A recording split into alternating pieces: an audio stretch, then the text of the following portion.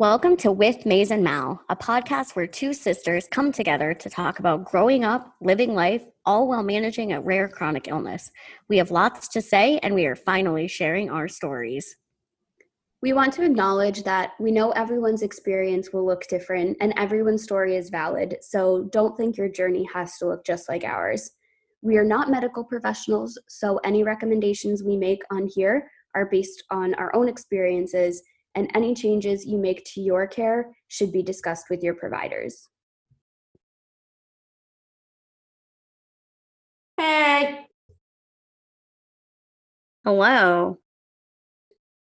What's going on? Not much. We have been wanting to do this for quite some time now, and finally have gotten together to do this because we've had so much going on. And I think that's what we're going to talk about. I think our last 3 episodes, we've been like, yeah, we're going to get better at being on a recording schedule. Yeah. It'll happen someday. And if it doesn't, that's okay, because the whole point of this is to talk about our lives. And sometimes our lives just happen. Our lives are busy. They've been very busy. But I thought maybe you could talk about some of the recent presentations you've given. There's been a lot of exciting stuff going on. And then at the same time, I was going through some stuff, but also have some exciting stuff coming up. So does that sound like a plan to you? Yeah, I think that's a good catch up. And then once we're finally caught up, then we'll dig into like some more structured topics, I guess. But life just keeps happening. So we'll keep catching you up as it does. Yeah. And we definitely have some topics on board and some ideas for some creative stuff that might go along with that. So we can talk about that a little bit too. I don't know, we're kind of excited about it. Yeah, definitely. We just don't have time. We don't have time. We work a lot, and a lot has been happening. Yeah. But let's back up to, gosh, I know the last episode we did was like in the spring. But I know in September, you had a really cool opportunity, and both of us went to a conference we've been wanting to go to for some time. So do you want to talk about that? Yeah, definitely. And we realized, I went back and listened to some of our previous episodes, and thank you for holding space for us as I processed some difficult emotions in both grad school and healthcare and just getting through life in general. So, we are definitely not about toxic positivity, but I also realized that we have taken turns being in relatively dark places.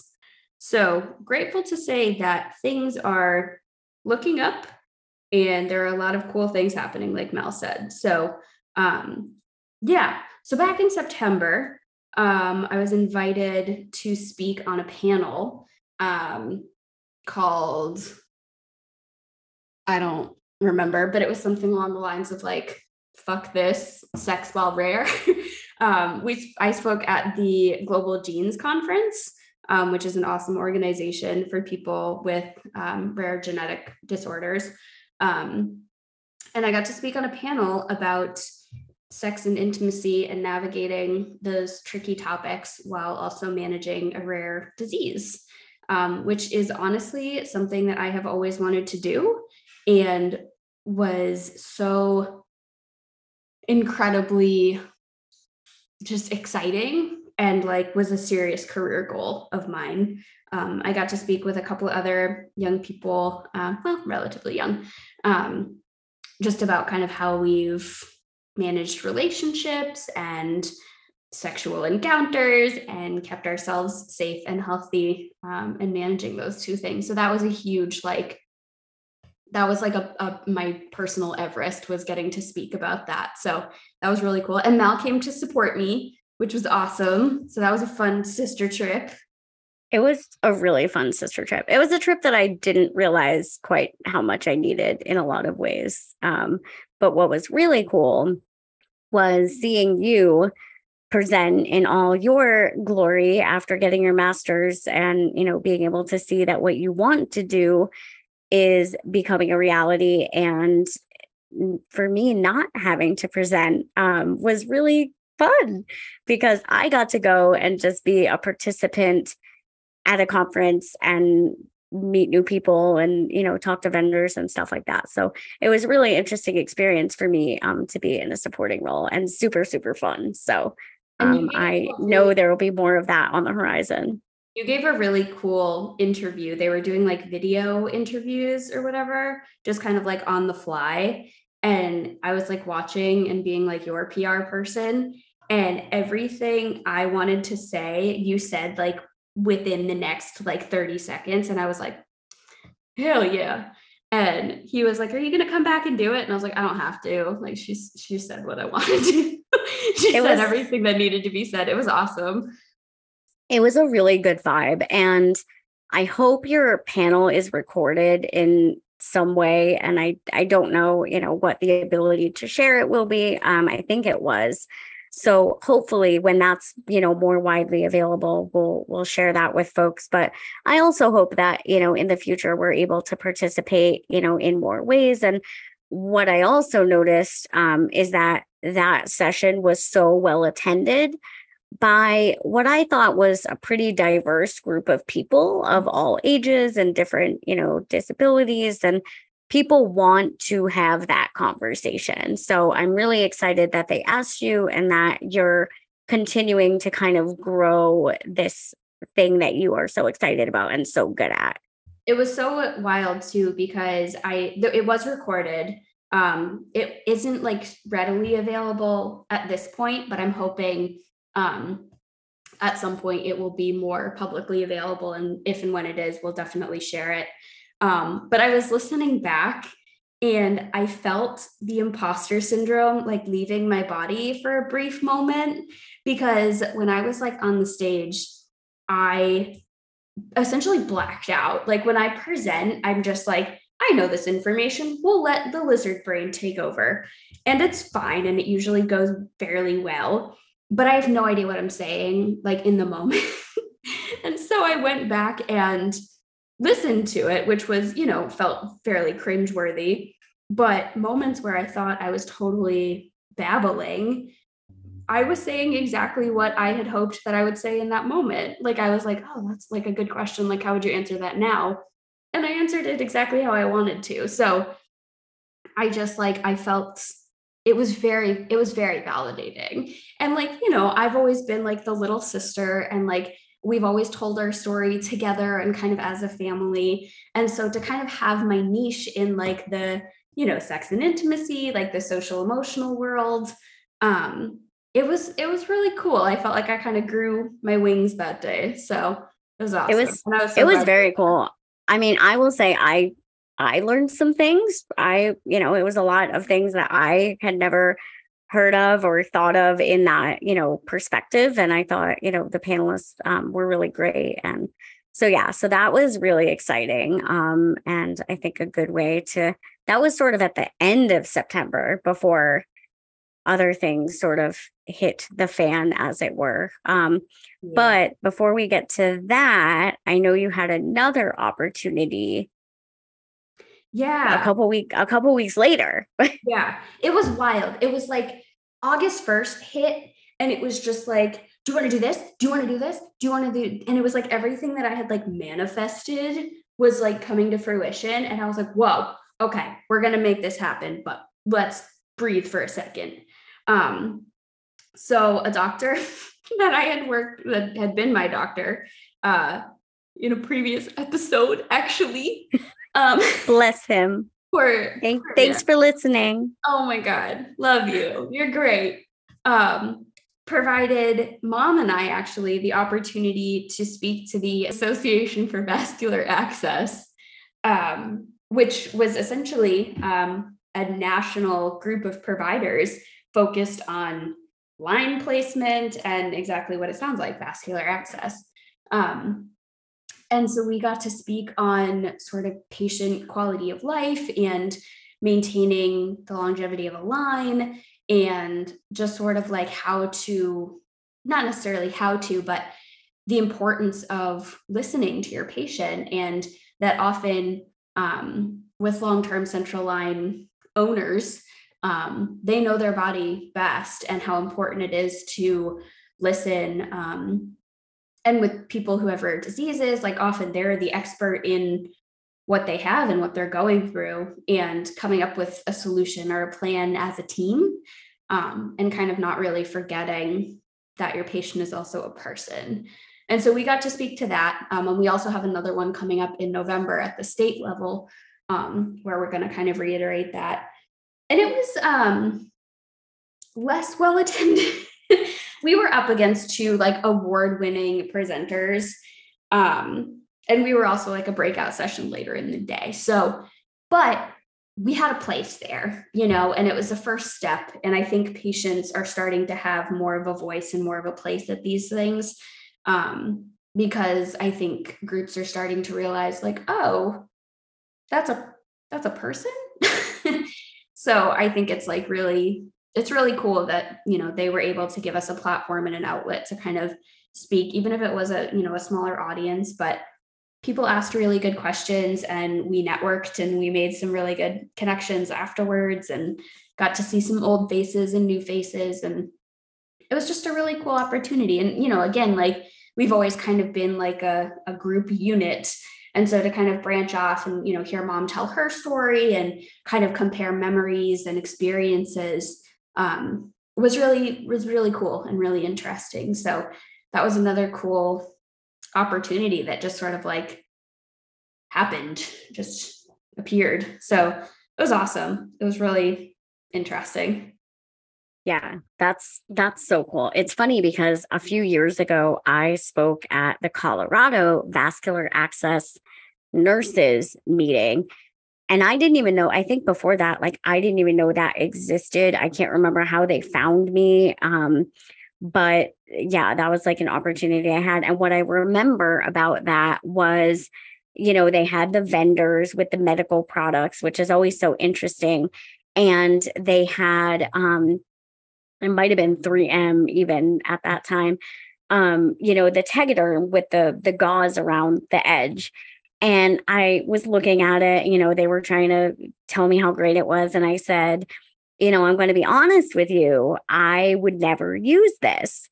And they were like, do you mind if we ask why? And I said, it's very simple. I said, I prefer not to have my dressing be visible, and sometimes when I wear certain dresses or shirts, you can see it sticking out. And for me, that's just something that I prefer not to show. And I am, fortunate where my line is that I do have, more freedom to sort of hide it and stuff. But their response to me was so interesting because they said,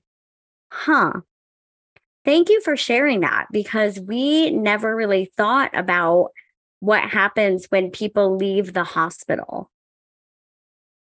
And we'll talk a little bit more about that with my recent adventure that I've had. But it was so wild to me because it just showed like how important it is for, for you and for me and for other people who have long-term medical devices and who are on TPN. Like, we are living our lives. We are not, living in the hospital. And, granted, everybody's experience is different. And, some people have lives that look different, but we have lives, and to shift the narrative of, we want our lines to last a really long time. We are not sitting around, waiting for medical providers to tell us what to do. And it was just so interesting. But I'm really glad you had that opportunity. And I hope that, I think in that space, there will be more room for consumer voice and consumer, patient, member, stakeholder, whatever we say these days. But yeah, I'm really excited you had that opportunity, and that he asked you to do that. So that's really cool. Yeah, it's so funny that you say that because I also chatted up 3M, hashtag not sponsored, but whatever. They want to. And so a couple of things. I had the same complaint because I was wearing like a high neck dress. And I was like, I love the CHG Tegaderms because of the extra protection it provides.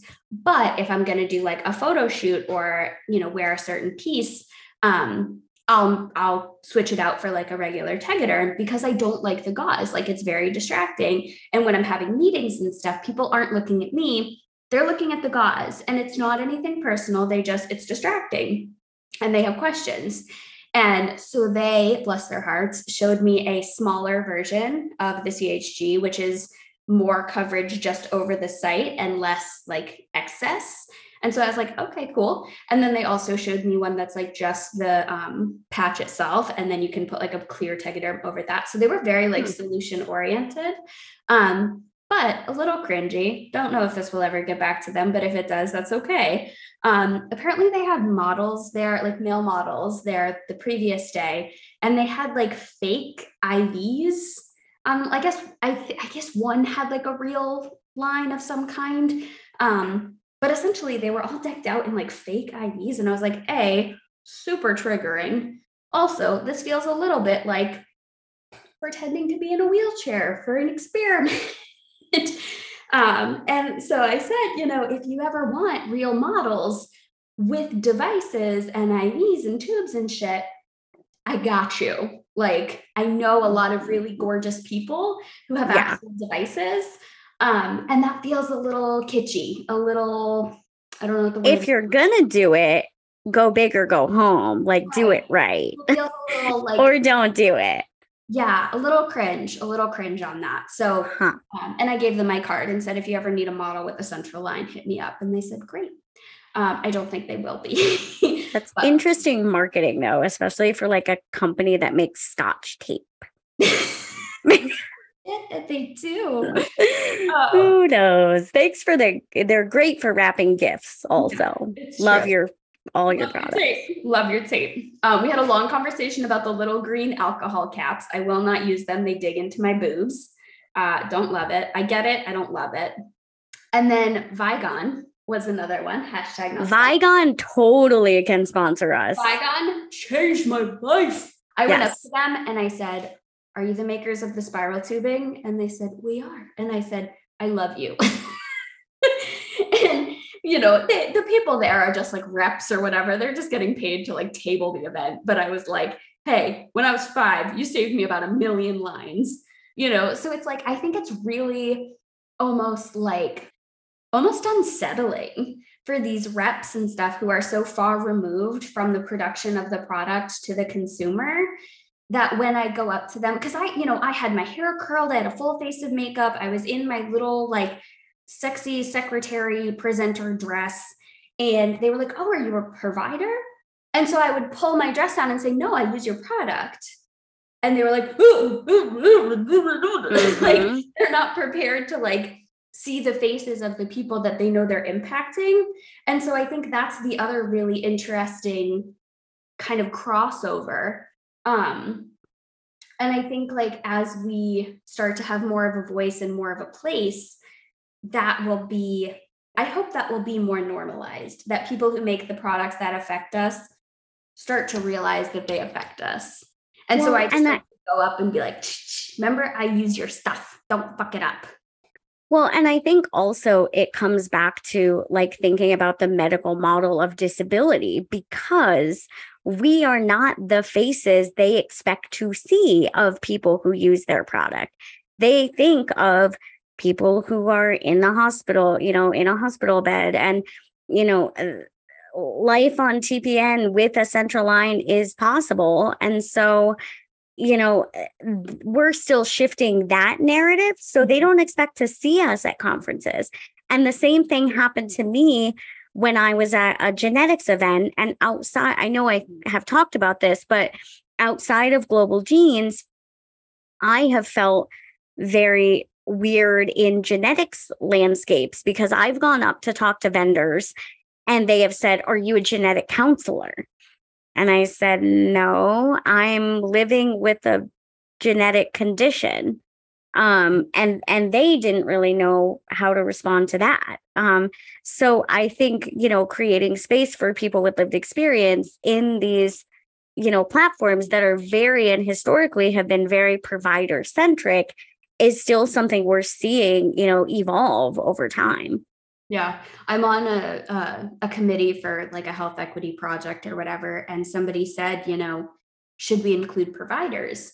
And I spoke up immediately and I said, I think it's important to include them in the conversation when it starts being about concrete solutions as to how to involve people more in their care and their access to care.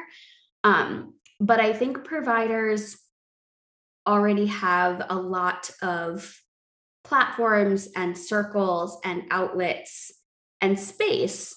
And I think we need to do better to increase the space for the people that they are helping and reaching.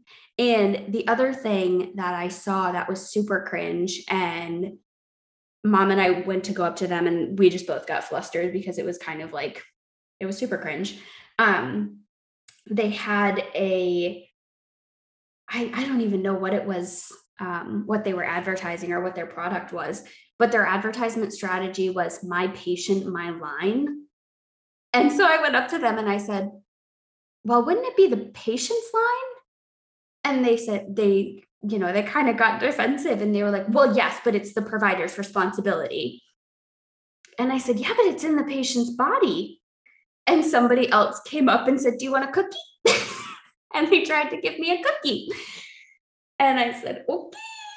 Like it's they're that far removed that they forget that it is their patient's body.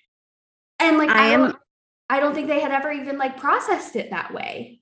I am like, when you, Maisie, like based on my recent experience, like my heart rate just went up so high when you said that. Mm-hmm. This is what we literally fight for when we're in the hospital. And like, I say fight, but advocate and champion and beg and plead, and then eventually fight for, to have the autonomy over our body to make choices. And I'll talk about when I just did that very recently, but that is legit beyond cringeworthy. Like that is awful. Yeah, it was, and they were not okay. So oblivious. And so I said, in the presentation, and I'll say it here too, but like, it is not like when we are in the hospital, and you can talk about your experience right after this, but when we are in the hospital, our job should be to relax and to rest and to let our bodies heal. And when we have to be on high alert because we are afraid that some nurse is going to drag a tubing across a dirty hospital bed and then try to hook us up to it, to the line that goes directly into our bloodstream, we cannot relax. Or touch urine and then go to draw blood from my line that I've had for almost 20 years. Yeah. Yeah. So it's like, my patient, my line, but at the end of the day, it's your patient's problem when they get fucking sepsis. So it's your patient's line. But also have been taking care of it for over half their life. But also the fact of what that is a play on is literally like what we're arguing for. Like I just can't. Yeah. So yeah, it was pretty ironic that I was seeing this stuff blown up in front of me and talking to providers about how important it is to listen to patients. And you were literally trying to get them to listen to you. Yeah. So what happened? Like, talk about it. Yeah. So the ironic thing is, as Maisie was flying to Minnesota to give this presentation, I was being discharged from the hospital on IV antibiotics for a line infection. And this whole thing was like, it was a little bit weird because it didn't manifest in the way that when I've previously had line infections, and I've been very, very fortunate. My last line infection was about 18 years ago, which is when I got my last line. And I was not having like standard like sepsis kind of symptoms, like very low grade fevers on and off. And so I was kind of thinking like there might be something going on, but it wasn't enough to like pursue medical attention. And then one morning I woke up and I had a fever of 102. And for us, obviously, like that's the red flag where you're like, all right, I need to like check my boxes, make sure everything's okay. So I went to the hospital and, I said I have a central line and I'm, concerned, obviously. And they were great, I will say. They were very efficient. They drew cultures right away. They did blood work. My white count was fine, which was really strange. I had no other symptoms. They tested me for COVID, all that stuff. And so they drew the cultures, and by now, like my fever was gone. And we, being the people that we are, had tickets to see one of my good friends conduct for the Colorado Symphony that evening. And so this wonderful doctor who I had when I was in the ER, said, well, we're waiting for the cultures to come back, we'll admit it. I think he said, you can hang out here while we wait for the cultures to come back. And, as I'm sure many of you listening know, being in the hospital means, you're not sleeping, you're not getting your TPN, you're not getting the things that you need to actually be well. And I said, Doc, I'm going to politely veto that being admitted tonight and today for a couple of reasons. Number one, I have tickets to a show that I would very much like to attend. And number two, I'm feeling fine. My labs, as we're waiting for the cultures, there's nothing alarming happening. It's not anything else. So what I'm going to say is that I'm going to go home and go to my show and sleep in my own bed. And then if the cultures come back positive, you give me a phone call and I'll come back. And he agreed with that. And I said, I appreciate that. And I want you to know that obviously if anything changes, I'm going to call you and I'll come back. I don't want to die, but right now there's nothing alarming happening to my body that I would be concerned about. And I'll come back. So sure enough, went to the show. My heart rate was a little high. I knew something wasn't right, but in the meantime, it didn't make sense for me to be hanging out in the hospital, which thank God I didn't add an extra night. We'll get to that. But, then the next day I woke up with a fever of 100 and I didn't feel great. And sure enough, like the phone rang. And as Maisie said, it's sort of like turning yourself over to prison, because I packed my bag like a little bit better than like my go to the ER bag with like, I knew I was going to be staying. And I called my neighbor and I said, hey, what are you doing? Can we stop at Starbucks on the way? Because I don't know when my next meal is going to be. And that began a series of different rooms and different providers and telling the same story to every single person. But there was one doctor who I actually sort of want to reconnect with. He was published a lot about patient-centered care. And he had a brother who had undergone some health issues. So he was pretty in tune with my advocacy. But he actually said to me, I want to thank you for coming back. And I thought that was really interesting because it was like, he said a lot of people wouldn't. And I was like, well, for me, respect works both ways. I want you to respect my autonomy and the decisions that I make. And in doing so, I am going to continue to do what I know I need to do for my health, because I know there's something going on here and I'm not going to wait until I'm septic.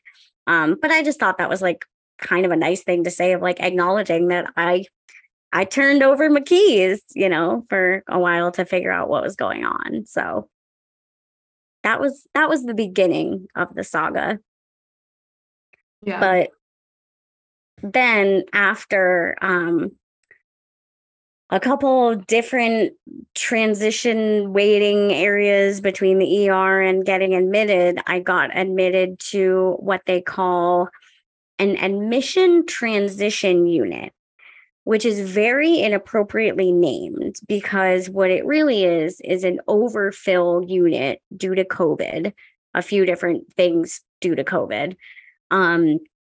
But it was a cardiac post and pre-op. So it's not designed for people to stay there for many days. And the first place I was in, it was basically like when you're in the ER and there's a bed and a curtain. And I was there for 2 nights between 2 other people who also had a curtain. And there were no windows. And I had to go to the bathroom. There was a public bathroom like in the hallway outside the nurse's station. And that was where I spent the first 2 nights of being in the hospital. And then I thought I was going to have a nervous breakdown. So that was the beginning of that. I feel like we have been like thinking about like Barbara Bush and stuff. Like, I feel like we've been a little spoiled, and COVID has definitely done a number on, bed availability and staffing and so many variables. But like, we've been really lucky in terms of like not having roommates and like having doors and private bathrooms. And like, I think, it's that should be the norm. But I think just given, the state of the world, like we've sort of taken that for granted, like, yikes. Well, and what was so frustrating to me was, the way they presented it, and my neighbor who, went with me through these various places, they made it sound like this was where I was waiting until I got a different room. So I brought it up to different nurses and, I was like, this is not sustainable. Like, I was listening to everybody's I's and O's and what people were going through and their FaceTime calls with family. And like, it was not sustainable. People were listening to the TV all night at, way too loud a volume, and just things that were really, really not okay for my mental health or anybody's privacy, which was super weird. But I kept asking, the nurses like, hey, so-and-so said, I might be going to a different room. Like, do we have any updates on that? And everybody would sort of like wiggle the mouse and like shuffle some papers and be like, oh yeah, I'm going to talk to so-and-so. And nobody ever like made any progress. So finally, I think it was like the second night, I don't know, time was not real. I had this very sweet CNA and it was midnight. And I said, I have been told by people I'm going to be moving to a different room. All I want is an update. All I want is information. And this very sweet, so this person went and got the charge nurse who came, and it was interesting because her name was Cynthia, which was the name of my very first nurse, who was also very nice to us and has a very special place in her heart. And then the CNA's name was Angel. And so I thought this was a very interesting combination of like the first people that were really like compassionate. And I only realized that like later, but I'll take it. So Cynthia comes in my room, pulls a chair over, sits by my bed, and explains to me that this is where you live now. But she said, this is a floor. This is a unit where you're going to be until you're discharged, probably. And you're here because you are a very low level of care. You're independent. You're able to go to the bathroom by yourself. You don't need that much attention. And, but she said, there are some rooms on this floor with doors and a little more privacy, if that is something that you like. I know there's someone moving. And I literally almost like burst into tears because I was just so relieved that like even that tiny bit. And so by 5 a.m., I was moved, and there was a couch and a door, and it wasn't the Ritz, but I was able to sleep. And at the time, that was like literally all I needed. So, again, like just listening and explaining, I was like, I'm not going to fight to get a different room, but tell me what the plan is, just involve me. So that was, a positive transition that happened, that someone actually listened. And I will say, for the most part during this stay, it was the opposite of the time I stayed before. I had a consistent team. I felt that they listened to me and also educated me in a way. Like, we had a discussion about my plan of care to the point where I felt comfortable, they felt comfortable, and there was some negotiating. Like, very long story short, doctors always want to remove your central line when you have an infection. I've had my line for 18 years, 17 or 18, and I am in no hurry to get rid of it. The bacteria that I tested positive for was one that was very easy to treat. It was not antibiotic resistant. And I had this infectious disease provider who worked with me to come up with a plan that we felt comfortable I could go home on. And there was a part of it that I had some hesitation around. And he gave me some information and was like, and let me do my own homework. He let me connect with my pharmacist to be like, is this something people do? Has it changed since I did it last time and had a really bad experience? And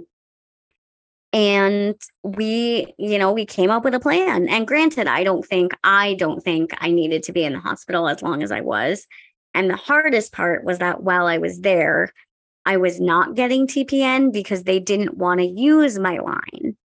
So they were trying to piece together electrolytes and chase my labs. And I had an IV that I had for 2 days.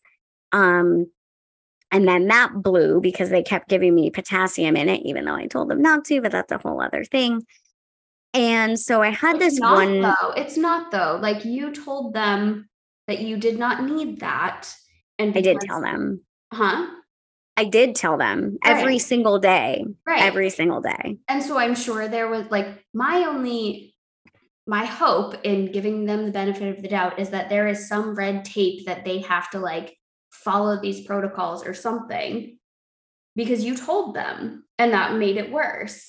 And so like that's just another example of like, they listened in all of these ways, but in one way they didn't. And if they had, it would have been better. But here's what makes me laugh, right? Like, you have to laugh about it because you're going to lose your mind. So one night, my potassium was low. And for me, if my potassium drops and I'm given straight potassium acetate instead of potassium bicarb, my CO2 will drop, which is when you're like really dehydrated and can make you acidotic. And this is what happened the last time I was in the hospital. So what I've resorted to is negotiating that I know oral potassium works for me. So I would say, I don't want the IV potassium, I want oral potassium. And so we negotiated that they would give me like fluid with like a higher percentage of potassium and oral potassium. I don't know. People were throwing things at me. My blood work was wonky. Eventually I lost track because every day felt the same. But so in one night, they gave me fluid with potassium and oral potassium. So in the morning, they did my labs.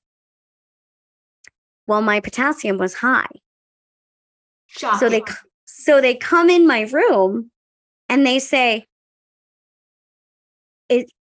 why is your potassium high? Does your potassium get high?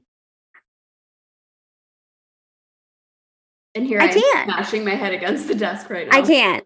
And so I literally said, well, my potassium was low and you gave me an entire bag of fluid with potassium. And then you gave me 2 little Jello shots of oral potassium. So that, I'm not a scientist and I'm not a doctor, but I'm going to go out on a limb here and say, maybe that's why my potassium is high. I don't know. A lot of potassium. I don't know. Shot in the dark. Potassium so this is what one of those words. If you say it enough times, it doesn't sound like a word anymore. Potassium. I didn't feel like it was a word. I didn't feel like words made sense. But anyway, so this was the dance I did for 5 days until I could get my TPN. So in the meantime, they didn't want to use my line. My IV blew. And I had this night nurse who was not my favorite. And she came in with chlorhexidine. I guess they have all these weird protocols. If you're in for an infection, they want to wipe you down with a bunch of Clorox wipes every day. Night nurses are a different breed. They're a different breed. This was also offered during the day, though. But what blows my mind about the Clorox wipe sponge bath, not once did anyone ask me if I wanted to take an actual shower or hand me a toothbrush. That is crazy. The basic hygiene that is lost in the hospital is so upsetting. And especially need people. Ask for what you need. Especially oral health, which like they were already asking me like if I had cavities or like your mouth is a huge source of infection. So I'm already in there for an infection and they didn't. I mean, granted, I brought my toiletry bag with all my own stuff, but had I not, to do that. Yeah. So this night nurse wanted to clean my line with chlorhexidine, which number one, I am allergic to. And number two, nobody was using my line at the time, and I didn't want anyone touching it because I'm already in for an infection. So this dear, dear, sweet, young infant nurse explained to me and said, you know, we're going to do this with chlorhexidine. And I said, thank you. My line, my choice. And she said, my line. She said, well, this is what we do with central lines when you're in the hospital. And I said, but I don't use that on my central line ever. Can we just make a general PSA? If you don't have a line, if you don't own a central line, don't ask someone with a central line if they want to use chlorhexidine. Yeah. Yeah. And now another wonderful night nurse added it to my list of allergies. But then this night nurse said to me, I am educating you about what we do with central lines in the hospital. And then you smashed her in the face with your IV pole. And I just looked at her and I said, thank you. I understand your policy and I'm going to kindly opt out because this is my central line. But here's the thing. That dialogue went on for 5 minutes. And she kept saying, I am educating you. And I said, we're done.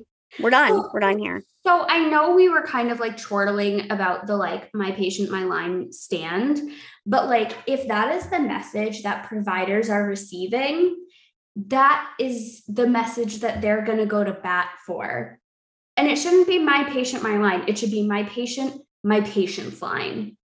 Because you know, and I know that like, you know, I've learned fairly recently that like for some people, lines are in and out. You know, it's a method of keeping somebody alive, whatever. Not everybody has the same experience with a central line. When you've had one in your body for over 30 years, I literally don't know how old you are, but I know it's older than 30. When you've had one in your body for over 30 years, you know what works, you know what doesn't, you know what your body responds well to, and you know what your body doesn't respond well to. And that is what we're trying to like emphasize. And I know there are protocols and stuff, but like we have to figure something out so that patients' voices mean something. Because that's crazy. That's 5 minutes of your time that you won't get back. And the nurse's time. Well, and it gets better about the whole line you're not keeping. But, you know, I presented on a webinar and I always say, you know, there are policies and there are protocols, but there has to be a protocol for when somebody doesn't fit the protocol. I was asking, and this happened in my last hospital stay, where I was begging for treatment that I knew would help or begging them to not do things I knew wouldn't help. But they were, you know, and then I got screamed at for other things. Like it was so awful, but it was because the protocol was not built for people like us. So there has to be a medical accommodation where if I say I don't use chlorhexidine, okay, refused. And I was refusing the same thing every single day. And I finally asked one of the nurses, why is this not getting documented? I don't want a Clorox wipe bath. I don't want Lovenox shots. But I was refusing the same things every single day. And then the next person would come and offer it. And, I don't. Thankfully, like that, I mean, most of those things were preference, but God forbid, like that, I mean, chlorhexidine, chloroprep, whatever, like that sucks to deal with. Like you don't stop itching for a long time. And it's not like a severe allergy, but like, God forbid you forgot to refuse it one day, or you were so tired or dehydrated or exhausted or whatever, and forgot to refuse it actively. Like, come on. Like at a certain point, you just have to be like, okay, they don't want this. Like, well, and so the next part of the story. So this nurse, my IV blew, and she said, "Oh, we need to give you a midline. You need a midline." And I said, "What's that? Can you explain it to me?" She goes, "Oh, well, it's like a, not a PICC line, but it's a sturdier IV, basically. It's sort of like a PICC line." And I was like, "Oh, interesting. Okay." Never agreed that was the plan. Then at 6:00 in the morning, this man comes in to my room. And I realized in hindsight, there wasn't a nurse during this procedure. There was nobody, like if something had gone awry in any way. It was only him and me, which I now think was a little weird. But he comes in at 6 a.m. and he goes, "Hey, I'm here to do a midline." And I said, "Excuse you?" And I actually did say, "I'm sorry, did a doctor tell you to do this, or just her?" And he said, "There was an order for it." And I said, "Oh, okay." So he starts, spreading out all this stuff. And I said, wait. What is this procedure? What are you doing? What, and they only tell you how great it is. It's going to last a month. And what's interesting is that part of what my infectious disease providers were trying to send me home with was they didn't want me to use my line to infuse. They wanted me to have a PICC line. So then I would be going home with 2 lines that I would be managing. Funny face. People can't see my face, but I am not amused. It's not a good face. No. But that's the thing. I was like, wait, so you're telling me I'm going to go home with a PICC line that I haven't had since I was a child, which infiltrated, not a good feeling. And I'm going to be managing IV antibiotics, a line I'm not using but would like to keep, and a PICC line I've never managed before by myself with one hand? Amazing. I love that for me. No, I don't. So they're trying to sell me on this midline, and the guy comes in, and granted, he was very nice.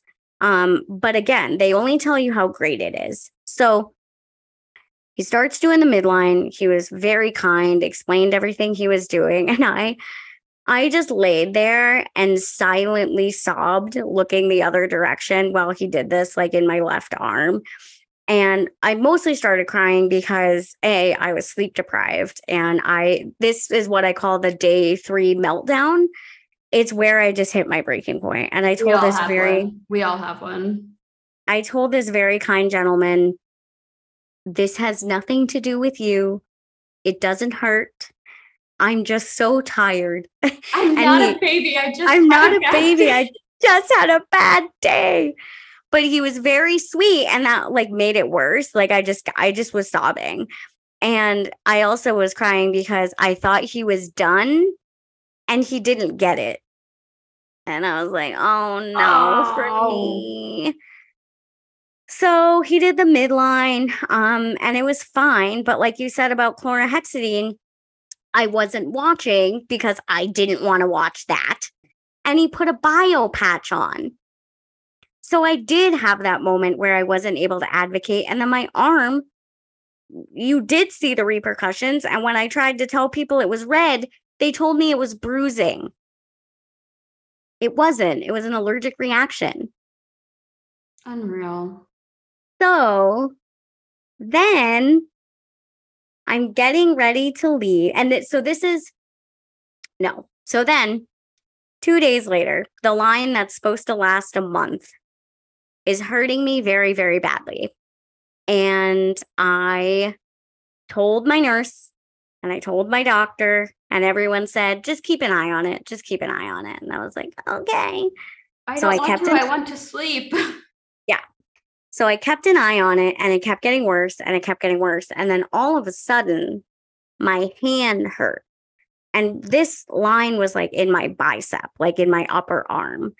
And my dominant hand was like cramping and not like I couldn't use it.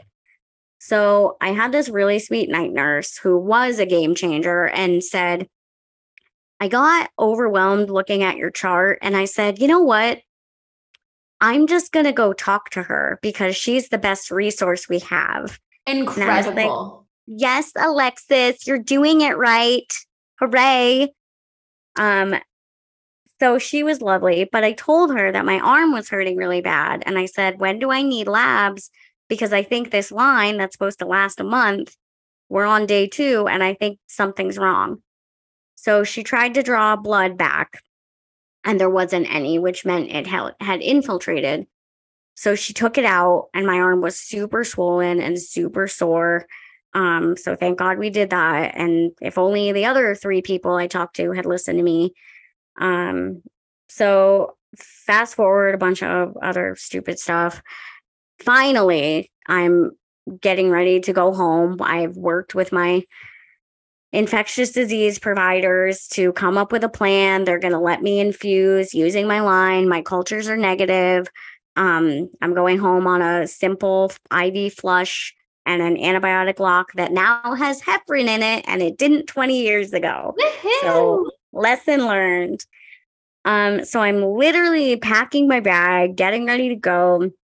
My doctor comes in and looks at my arm and says, why don't we get an ultrasound? Like, just to be sure. And this is where my midline was. So they do an ultrasound, and me and my neighbor are like packing up, ready to hit the road. And this guy comes in with an x-ray machine and he says, now we're going to get an x-ray. And I was like, that can't be good. That can't be good. So we did the x-ray. And as you know, discharge never happens quickly. So we're still hanging out, waiting for whatever.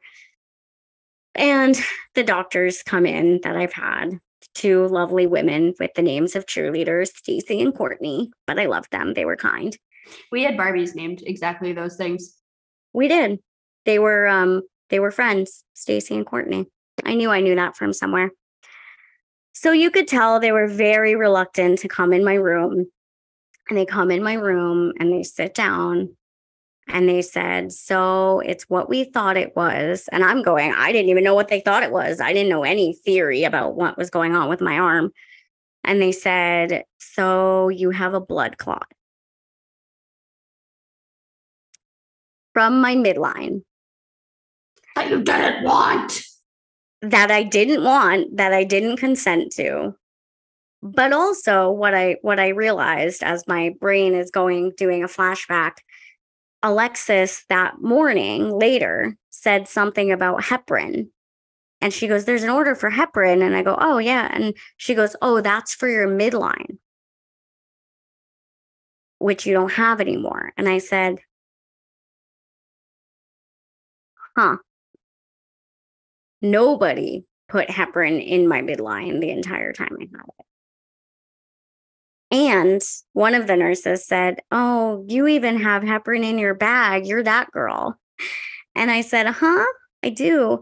Because, like Maisie said, we are so vigilant caring for the line that we're going to keep.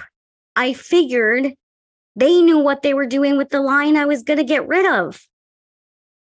So I didn't even think. And there were times when it wasn't infusing for like hours at a time. And I told my doctor, I said, I just want this on the record that the entire time I was here, nobody put heparin in my line. And the doctor said, huh, I don't know a lot about line care.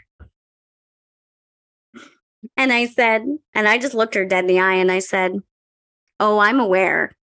And if you did, maybe we wouldn't be having this conversation right now. So now I am on blood thinners through the end of the year. And my arm hurts because I have a blood clot. And I have to be really careful because now I'm on blood thinners.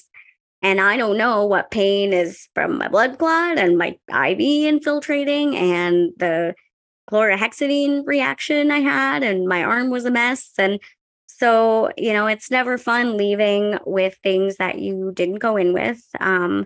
But I guess I should be grateful, and I am very grateful that I got to keep my other line. It was a circus. And then when I get home, the other things that happened with people calling me who I had never met before, telling me where I needed to go get blood work.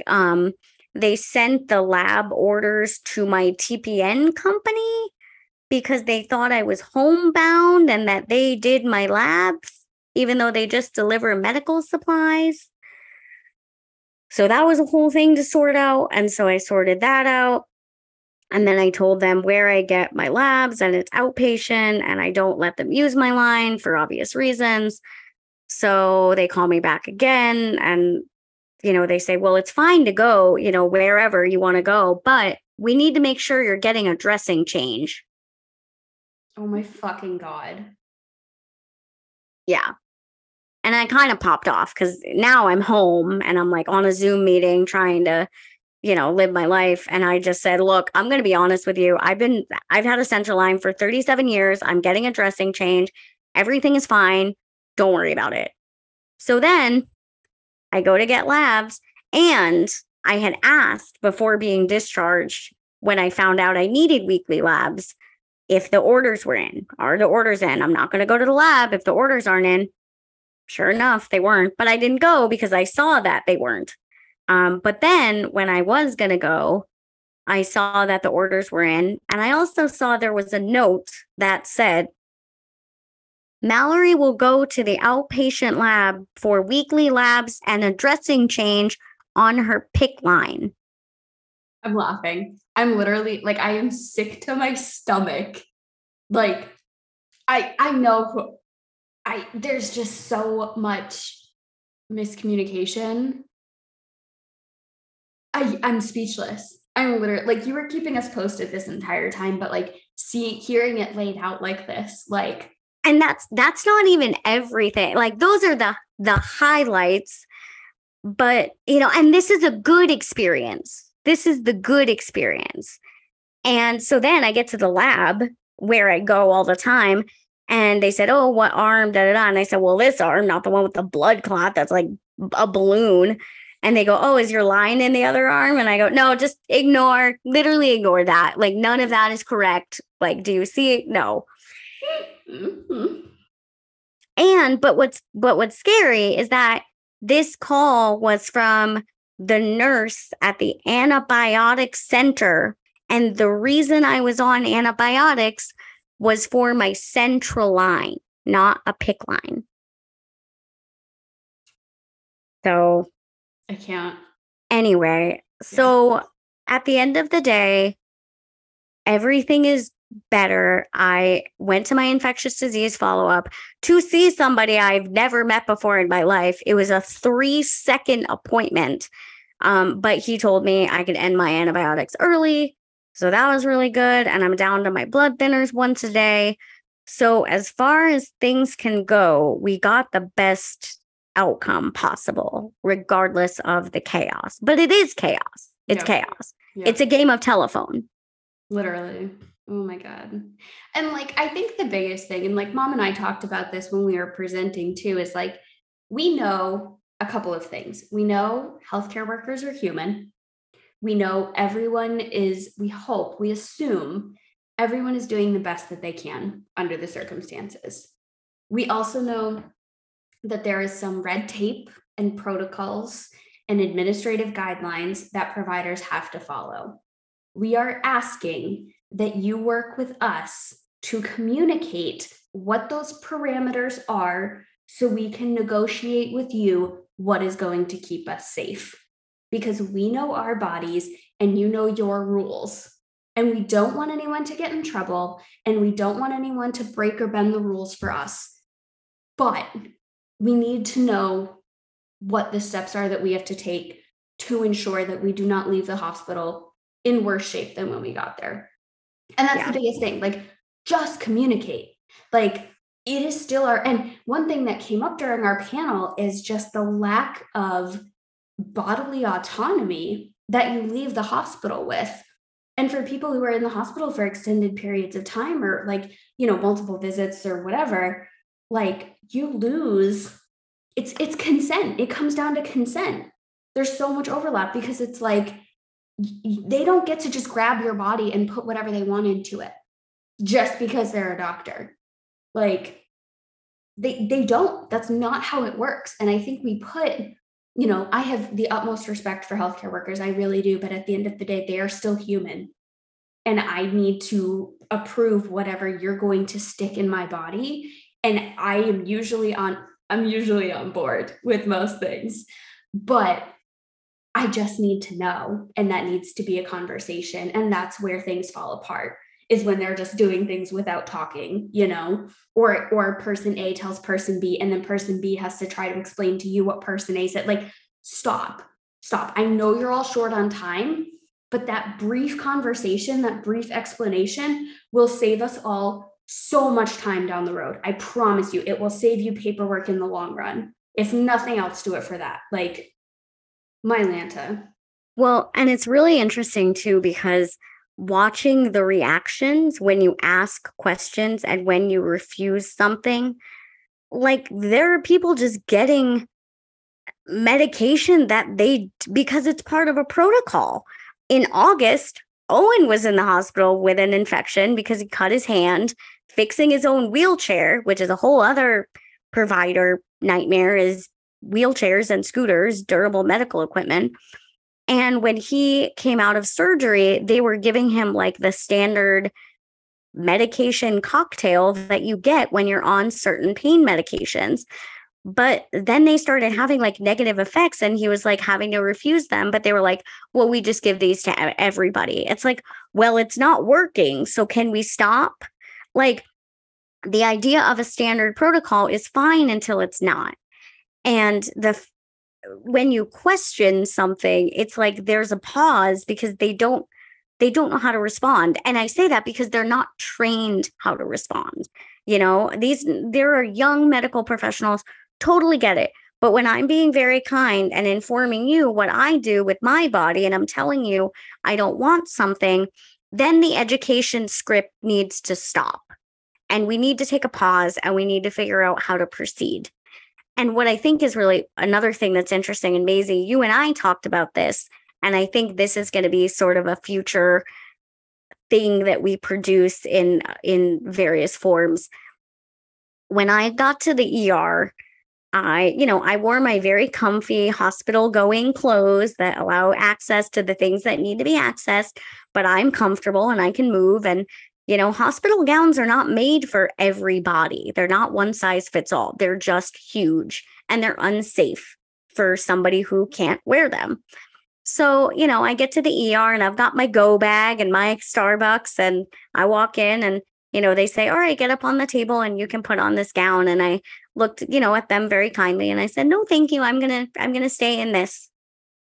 And it was just silent for like 30 seconds. And they were like, okay. But it was like, people don't even know they can do that. People, and I posted on Instagram, in my Insta story, I brought, some of my favorite pajamas that make me feel very comfortable, but you can access my line. And, I know a lot of our followers love this brand of PJs. They're great for folks with central lines. And I posted on Instagram, like, just here chilling in my, Real Housewife PJs, doing my eye mask, having some self-care in the things I have control over. Mm-hmm. And I had people who don't have, chronic illnesses or disabilities message me and say, I didn't even know I didn't have to put on the hospital gown. I remember when I was little, I had to have surgery or something, and they gave me jammies. Like, they gave me soft, like flannel type jammies. And I was like, oh my God, can I get these every time? And I didn't even know. I think there was one time, Mom was with me and I had like a meltdown because I don't know, jammies are not comfortable, and they like make you feel exposed and infantile and gross. And like, I had a meltdown because I didn't want that. Like, I already felt like things were out of control, and all I wanted control over was what I was wearing. That was all and they're ugly and they're stupid and I hate them. And sometimes I like them when I'm super bloated and gross, but you know, it's not just like casual wear. And mom was like, you don't have to put that on. Like, I'm not fighting this fight right now. And I was like, really? I don't? And she was like, no, you don't have to wear that. It's fine. And I was like, okay, I don't. And like, I get if there are some sort of like extreme emergency situation and they need to be able to get all up in here. But if I am and again, it goes back to protocol. I'm sure there is a protocol that says have the patient put on the Johnny so you can access everything you need to access quickly and easily. And like, I'm just picturing my boyfriend in my ear being like, well, then we can't get to We'll cross that bridge when we come to it. As long as I am up and talking to you, I can remove my shirt and clothes in ways that you can access what you need to access. But like, in the meantime, let me have this. Yeah. Well, and on the flip side of that, they also never asked me if I wanted to change my clothes in 4 days. Like I had my, suitcase of clothes that I had my support system bring me. My bed did not get changed. My room did not get cleaned. I had ultrasound jelly all over my shirt and, God knows what else. And not once did anybody ask, like, and maybe it was because they knew I was independent, but it concerned me because I was like, maybe I wanted them to hand me a shirt or maybe I didn't have extra clothes, like who knows? But none of those like basic caring for yourself and your environment. Again, I'm in there for an infection and I wore the same shirt for 3 days. Like those were the things that were weird to me. And so I'm grateful I was able to, ask to get unhooked so I could change. And, I brought my fuzzy slippers so I could walk to the bathroom. But I mean, you eat in your bed, you're in your bed and it was gross. And I just can't. And like, I don't know. It was weird. I know we're relatively high maintenance at the best of times, but I just wonder, like, what is yes, okay, so you were independent and they saw that you had a support system and, they assumed you were ambulatory or whatever. But like, what does that look like for people who aren't and for people who don't? Is there a different protocol for them? Or do they also have to like, and the other thing is like, if they do, and I feel so bad because I understand that everyone is understaffed and underpaid and overworked. I get it. But you are working with people, It's real bad. Like, if somebody calls you to their room because they shit themselves for the 4th time in the afternoon, like, I promise you, they don't want to be in that situation either. I promise you, but don't make them sit in it for that much longer. Like, I don't know. It's really complicated, and not to go down like a policy rabbit hole because this episode is way too long already. But when I worked for the state, we learned about a policy that so if an individual who has disabilities has a personal care attendant, that personal care attendant cannot get paid to support them in the hospital because it's duplicative billing, because the understanding and the perception is that the hospital has staff that are addressing those needs. My jaw is on the floor. We know this. We know that's not true. Like a nurse is not coming in, turning people. When Owen was in the hospital, he had to go to the bathroom. He pressed the call button. No one came. So I helped him because I was there. But people with disabilities do not get the support they need. And they're not allowed to have their support person get paid because of a billing thingy. And so we used to, and unfortunately it wasn't something that was within our caliber to change, but we had partnered, with like the hospital association and like this issue was getting raised. But now more than ever, like those kinds of little things are so unacceptable. They're so like people need all the support they can get. And those direct care workers need to get paid for whatever they can. And so when I learned that. Yeah, the hospital would love the extra support, I'm sure. I'm sure there are many people who need the one-on-ones who aren't getting it. And then the people who do support their person that they're aiding are the rule breakers, and I'm sure are punished because they're either working when they're not supposed to be, or that's bullshit. Mm-hmm. This is why policy is important, people. Listen. So that was my most recent adventure. And what I will say, because I don't want to always talk about the things that are bad. I fortunately, this hospital stay did not tear me down physically and emotionally so much that I was not able to give feedback, which I didn't during my last day because I was just too broken. Yeah. I did fill out my survey, and I started it with a list of people that were good to me, that were really good. And I gave their names and I gave their titles.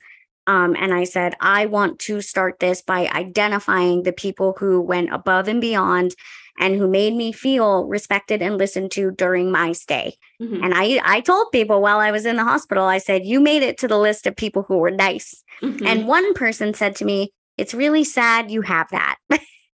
And I said, it is, isn't it? But also, I want that to be recognized. Yeah. And so I always try to identify the champions. That's how we were raised. And I want those people to be recognized, because if they're not, they're going to leave. Right. Everyone's leaving. Yep. And, we need the good ones to stay. So that was sort of my last, contribution. And I filled out my survey, and I still might email a patient representative or call them about the whole heparin thing, because I truly believe that even if it's not scientifically documented that you need to heparinize midline, if there's something you can do to prevent a blood clot and you do it in every other type of line, why not do it? Especially if there was an order for it that no one was following. Weird. That's problematic. Yeah. So anyway. Wild. That's my last 3 weeks anyway. I'm glad you made it out relatively unscathed. Yeah. So. Okay. Healthcare nonsense aside, what do you have going on? A lot of things. I have my real big girl job, but I also have something very, very exciting. Go ahead. I'm excited for you. I'm going to shut up now. So tomorrow I fly to Atlanta for a very quick 24-hour stint, really to walk around a hotel for an hour, which is literally my dream, because I was very fortunate to get a contract as an ADA consultant for 2 national public health conferences.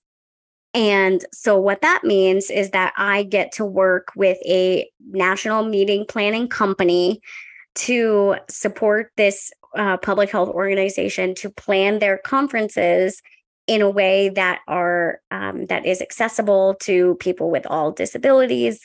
And this is super exciting because, for those of you who don't know, I really only got into this work because I loved going to conferences and I loved traveling.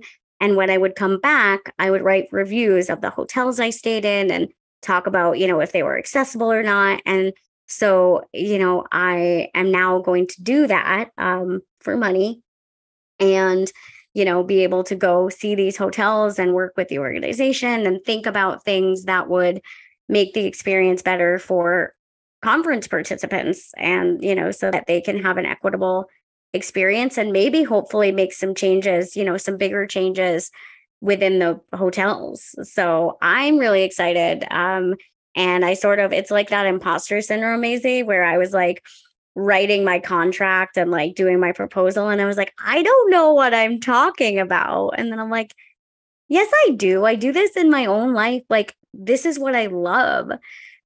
So to be able to have that opportunity, it's a little bit scary because it's something I've never done before, but it's closer and closer to like literally what I want to do. So the dream job. Yeah, it's pretty cool. So crazy. I'm so excited. And I don't know what our reach of this podcast is, but I mean, everybody is on the diversity, equity, and inclusion train. And I think the disability community is one that often goes unaddressed, unacknowledged. And so if you want to talk to somebody about how to make your organization more accessible, websites, hotels, buildings, like, there you go. Yeah. Reach out, because that is so needed. And so I think, like, we think so obvious, but having somebody who can really pinpoint where those changes can be made and have a significant impact on someone's experience, that will significantly improve your organization, your conference, your event. Like, utilize it. Well, and like you said, the things that we think are obvious, I've learned are really not to everybody. And sometimes it's just about getting somebody in there who can make you look at things a different way. And you want to think that things are common sense, but sometimes basic things like, are your buffet trays down low? I know that I can never reach food at conferences. Are there, spaces at tables where people in wheelchairs can access them? Is there a ramp to the stage for presenters? Is there an elevator? An elevator, basic things. And all of this sort of started when we were planning a meeting for my real job. And I asked the meeting planner who was working with the hotel, I said, can you just ask him like about accessibility? And she said, what do you mean? And I said, those things, is there an elevator? Are there ADA rooms? And ironically enough, the elevator was broken off and on the whole time we were there. So they didn't mention that. But then, at the end of the meeting, she was coming up to us saying, like, would you be interested in like doing consulting around this? And my team kind of like joked about it and was like, oh yeah, we'll start our consulting firm, da da da. And I sort of like leaned over to the meeting planner and was like, I do consulting and I have an LLC and I would love to learn more about that. So she reached out to me and they supported me to like submit a proposal, and I just got my contract signed contract back today. So like it's really happening. And I'm just like, this is so close to what I want to be doing. And, I've done some DEI stuff and speaking about equity and working with people with disabilities in the workplace. And, so like Maisie said, if that's something you want to learn more about, or, feel free to reach out. But yeah, there's exciting stuff coming up, and I'm glad that hopefully this healthcare stuff for now is behind us and we can just charge forward with, I think, a lot of exciting big changes coming up in our lives. So it's crazy. It's crazy. Have a little faith in the universe, it'll come through. Manifest it. Yeah. So that's awesome. I'm so excited. That's very cool. There's some other projects that we have a hand in, and hopefully, I mean, I don't want to keep making empty promises. We might have some stuff. I don't know. There's only so many hours in the day. But we have a lot of ideas, but we're idea people. Yeah.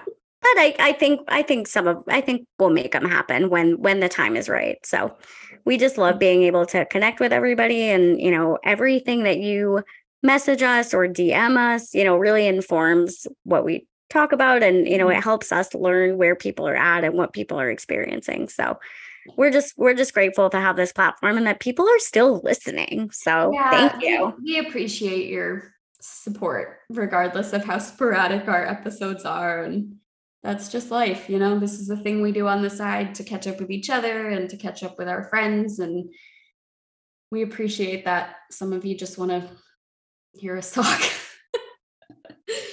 But awesome.